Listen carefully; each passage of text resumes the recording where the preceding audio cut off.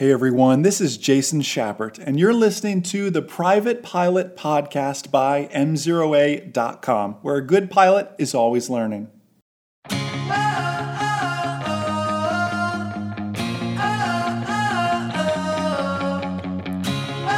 What is a runway incursion? Hey everyone, Jason Schappert here of M0A.com, and you are listening to the Private Pilot Podcast brought to you by our number one rated online ground school, groundschoolacademy.com. Check it out, learn more, check out our number one rated online ground school. You get a chance to chat with me each and every Monday night on our weekly workshop webinars, mock check rides, the form, plus exclusive access to over 400, 500 plus now private pilot videos. You think the videos we put out on YouTube are good? You think this podcast is good? Wait till you get inside the Ground School Academy. Visit groundschoolacademy.com to check it out and learn more. What is a runway incursion? Well, the FAA defines a runway incursion. This is the FAA speak. Now, this is why our book, The FAR Aim in Plain English, sells so well, because the FAA gives us crazy definitions like this. A runway incursion is any incurrence at an aerodrome involving the incorrect presence of an aircraft, vehicle, or person in the protected area of a surface designated for the landing and takeoff of aircraft. All right, and again, filtering through that legal speak, what does this really mean for me? Well, a runway incursion, keep in mind, doesn't have to just be an airplane. Like it said, it can be a vehicle. Now, the FAA takes us a step further and defines it as there are 4 categories of runway incursions. Here they are. Category A, a serious incident in which a collision was narrowly avoided. Category B is an incident where separation decreases and there's a significant potential for a collision, which may result in time-critical corrective evasive response to avoid a collision. Category C is an incident characterized by ample time and/or distance to avoid a collision. And Category D is an incident that meets the definition of a runway incursion, such as an incorrect presence of a vehicle, person, aircraft on the protected area of the surface designated for landing and takeoff, the runway, of aircraft, but no immediate safety consequences. They've taken it that far to break runway incursions down into 4 categories.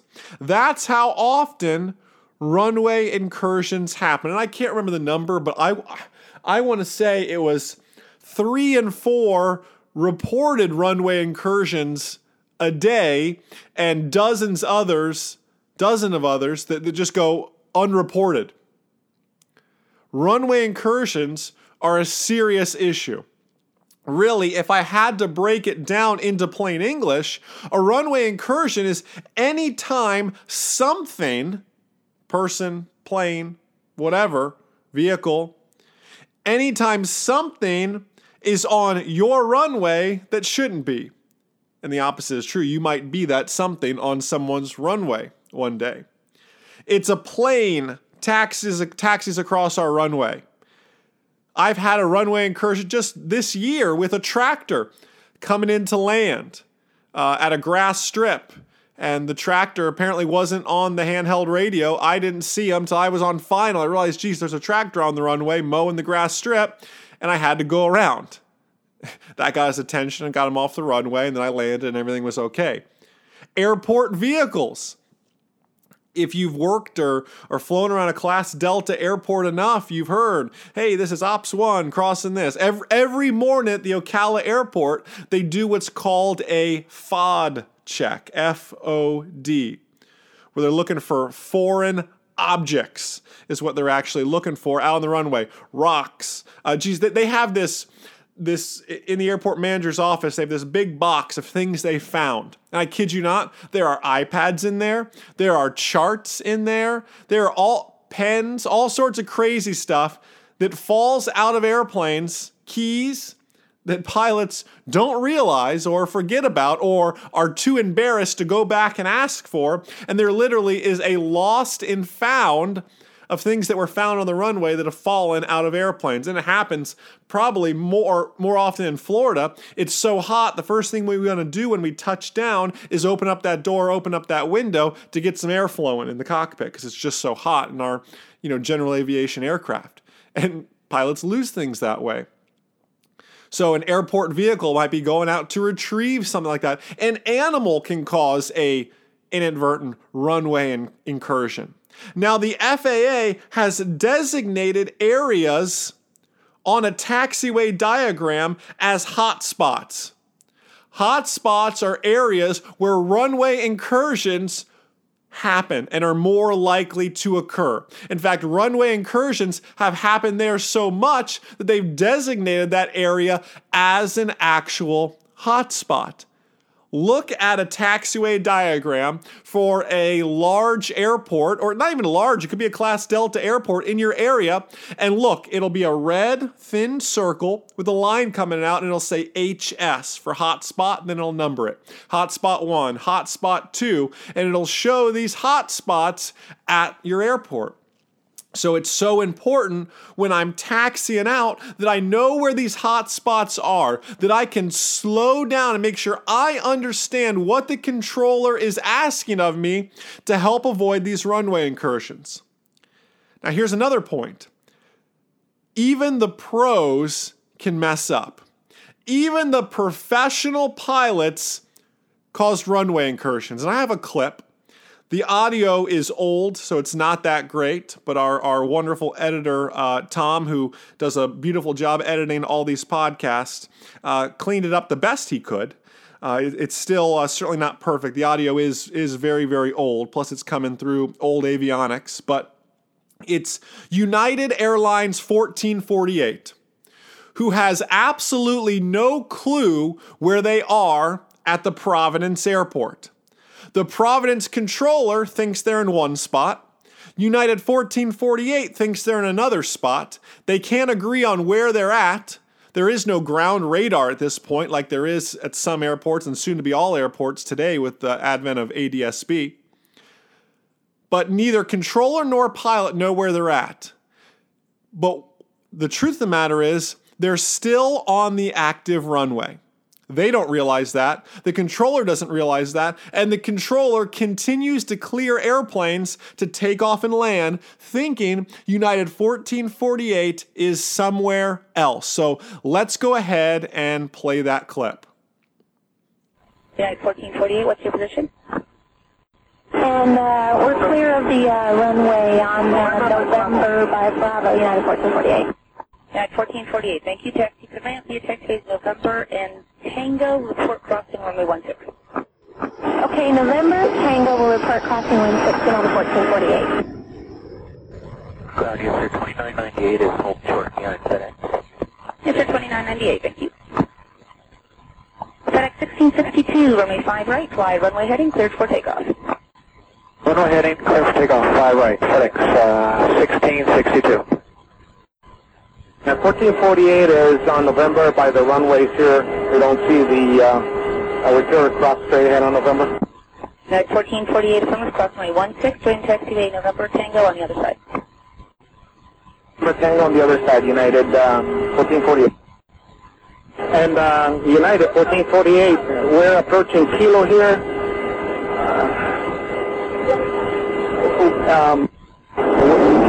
Somebody just took off. United 1448, you shouldn't be anywhere near Kilo. Hold your position, please. Just stop. Hi, this is United 1448. We are currently on a runway. I was looking out to the right with a Kilo. We need to go on to the Kilo taxiway. United 1448, you were supposed to taxi November and Tango. I need to know what runway you're on. I can't see anything from the tower. Ma'am, we are on 23 right, intersection of 16, and we did not connect on November. We are by Kilo to our right, and we just overshot Kilo. We did not see it. Runway on 23 left here. United, stand by, please. Yes, sir, 2998, runway 5 right, fly runway heading, cleared for takeoff. Ma'am, I'm trying to advise you we're on an active runway, United 1448. 2P right is not an active runway. It's a taxiway when we're IFR or in the dark. USA 2998, runway 5 right, slide runway heading, cleared for takeoff. Tower USA 2998, so we figure out what's going on down there. We're just going to stay clear of all runways. USA 2998, roger. Hold short of runway 5 right. It's not anywhere near the runway, but you can hold short. Okay. Doesn't it just amaze you to hear that? First off, kudos to US Air 2998, who just held short and said, listen, until we figure out what's going on down there, we're just going to hold short. And the controller's statement of, all right, fine, you can hold short. He's not anywhere near the runway, but you can hold short. He's not anywhere near the runway, but you can hold short. It shows that runway incursions sometimes only take one, but the stupidity gets compounded when you add two to the mix. And I'm not talking about the co-pilot and the pilot. I'm talking about that airplane and that controller. The airplane they were having some CRM issues, some crew resource management issues between the pilot and the co-pilot stepping on each other. Usually in that airline environment, you designate the flying pilot, or in this case, the taxiing pilot, and then you have the talking and the navigating, or helping with the taxiway diagram and talking on the radio and copying everything down pilot, and you work as a team. They broke that, and they were stepping all over each other, and the controller was trying to chime in there. The controller was convinced that they weren't where they said they were. But they were both wrong. Actually, when the one pilot, you could literally hear the other aircraft taking off in his transmission, and he says, I'm trying to advise you we're on an active runway. And the controller says, no, you're not on an active runway. You're on this other runway that we use as a taxiway when we're IFR in the dark. And it's so amazing. The controller is so set in believing they're somewhere, and the pilots are so confused as to where they're at, but they know they're not in the right spot. And it goes to show you this, that even the pros can screw up. Even the professional pilots can screw up. So here's my tip to you. The private pilot, the aspiring private pilot, the one-day instrument-rated pilot that you're going to be, slow down. There is, in aviation, it's not a race. Slow everything down. Write down and read back. As that controller is giving you your taxi clearance, you're writing everything down. And you need to learn to develop your own sort of shorthand. For example, turn right on Bravo. I just draw a right arrow with a B. I don't literally write out the phrase, turn right on Bravo. You can't write as fast as these controllers are giving you your clearance sometimes. But maybe they are talking too fast. You can ask them to read it again. And they may sound frustrated, and they may be so busy that it's a hassle for them to read it back to you again. However, they'll be even more frustrated when you cause a runway incursion, and now they have to do some paperwork. And now you've got a phone number to call and somebody to talk to, and it's not somebody you're going to want to have to explain something to. The FAA controller. Or whoever, the FAA tower manager. Not somebody you want to have a chat with here. Slow down, write down, and read back. Read it all back to them. You cannot get a big long clearance, turn right on Bravo, continue on Bravo, hold short runway 31, left on Charlie down to runway 36. It's making something up here. You cannot answer that by just saying Roger or 59 Quebec. You've got to read that sort of thing back. Now, the controllers are better now because when you actually get a runway hold instruction, they stop the clearance there. The clearance will take you up into the hold. By that, I mean, if I did receive the clearance, turn right on Bravo, hold short runway 36. Turn right on Bravo, hold short 36, 7159 Quebec. I would turn right on Bravo, I'd get to 36, I'd hold short, I'd wait. I wouldn't say anything. They wouldn't know I was there. And then they would say, 7159 Quebec, continue across runway 36, turn left on Charlie to runway 31. Across 36, left on Charlie 31, 7159 Quebec. There's going to be two parts to your clearance if you get a hold instruction like that. So be ready to write down and read back again. Now, the moment you find yourself confused, ask for help. The verbiage you can use is called progressive taxi. If you're ever confused, ask for a progressive taxi. And it's a very cool thing. They literally hold your hand. Okay, Cessna 7159 Quebec, just start taxiing south down the ramp there. All right, taxiing south. And I start taxiing south down the ramp. They come back on the radio. Okay, 7159 Quebec, you're doing great. In a moment, you'll see that intersection. You'll see Bravo is to your right. Go ahead and make a right turn right there where you see the Bravo sign. Turning right on Bravo. All right, 7159 Quebec, you're going to make your third left now on Taxiway Alpha. That's your first left there. There goes your second left. Okay, 59 Quebec, there's your third left. Go ahead and turn left now onto Alpha. And they literally hold your hand. Now, guys, you can't get something like that. I don't want to say you can't because it could happen, but the odds of you getting something like that at JFK Airport, at O'Hare, at Miami, at Los Angeles are like zero. Less than 1% because they are just too busy.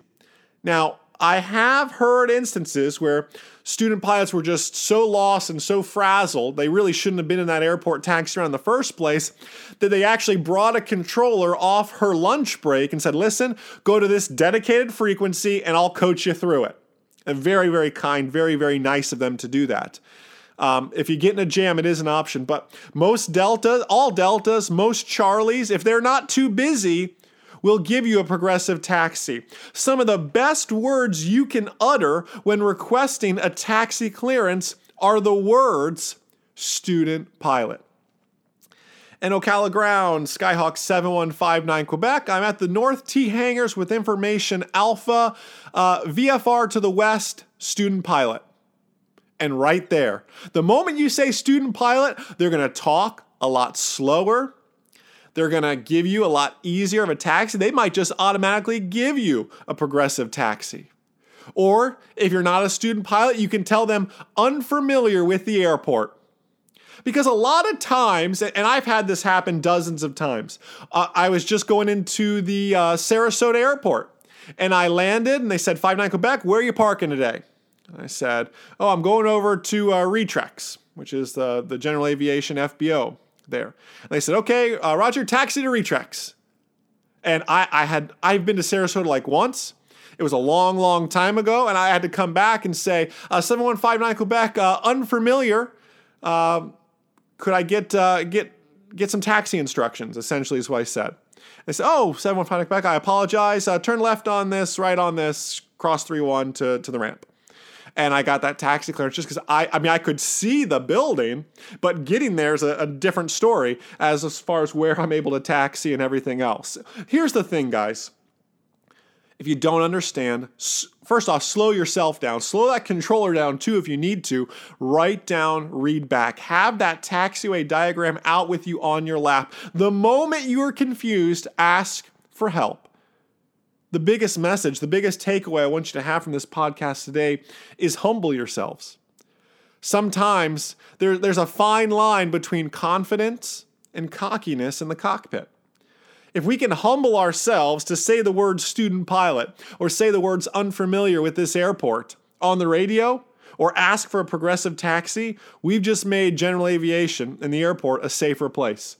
Humble ourselves. Don't be ashamed to ever ask for help. Listen, thanks so much for all you guys do. If you love this podcast, if you love all our videos, 3.1 million views across our YouTube channel last year, by the way. If you love those videos, check out our #1 rated online ground school. Visit groundschoolacademy.com to become a member today. Thanks so much for all you guys do. Enjoy the rest of your day. And most importantly, remember, a good pilot is always learning. Have a great day, guys. See ya.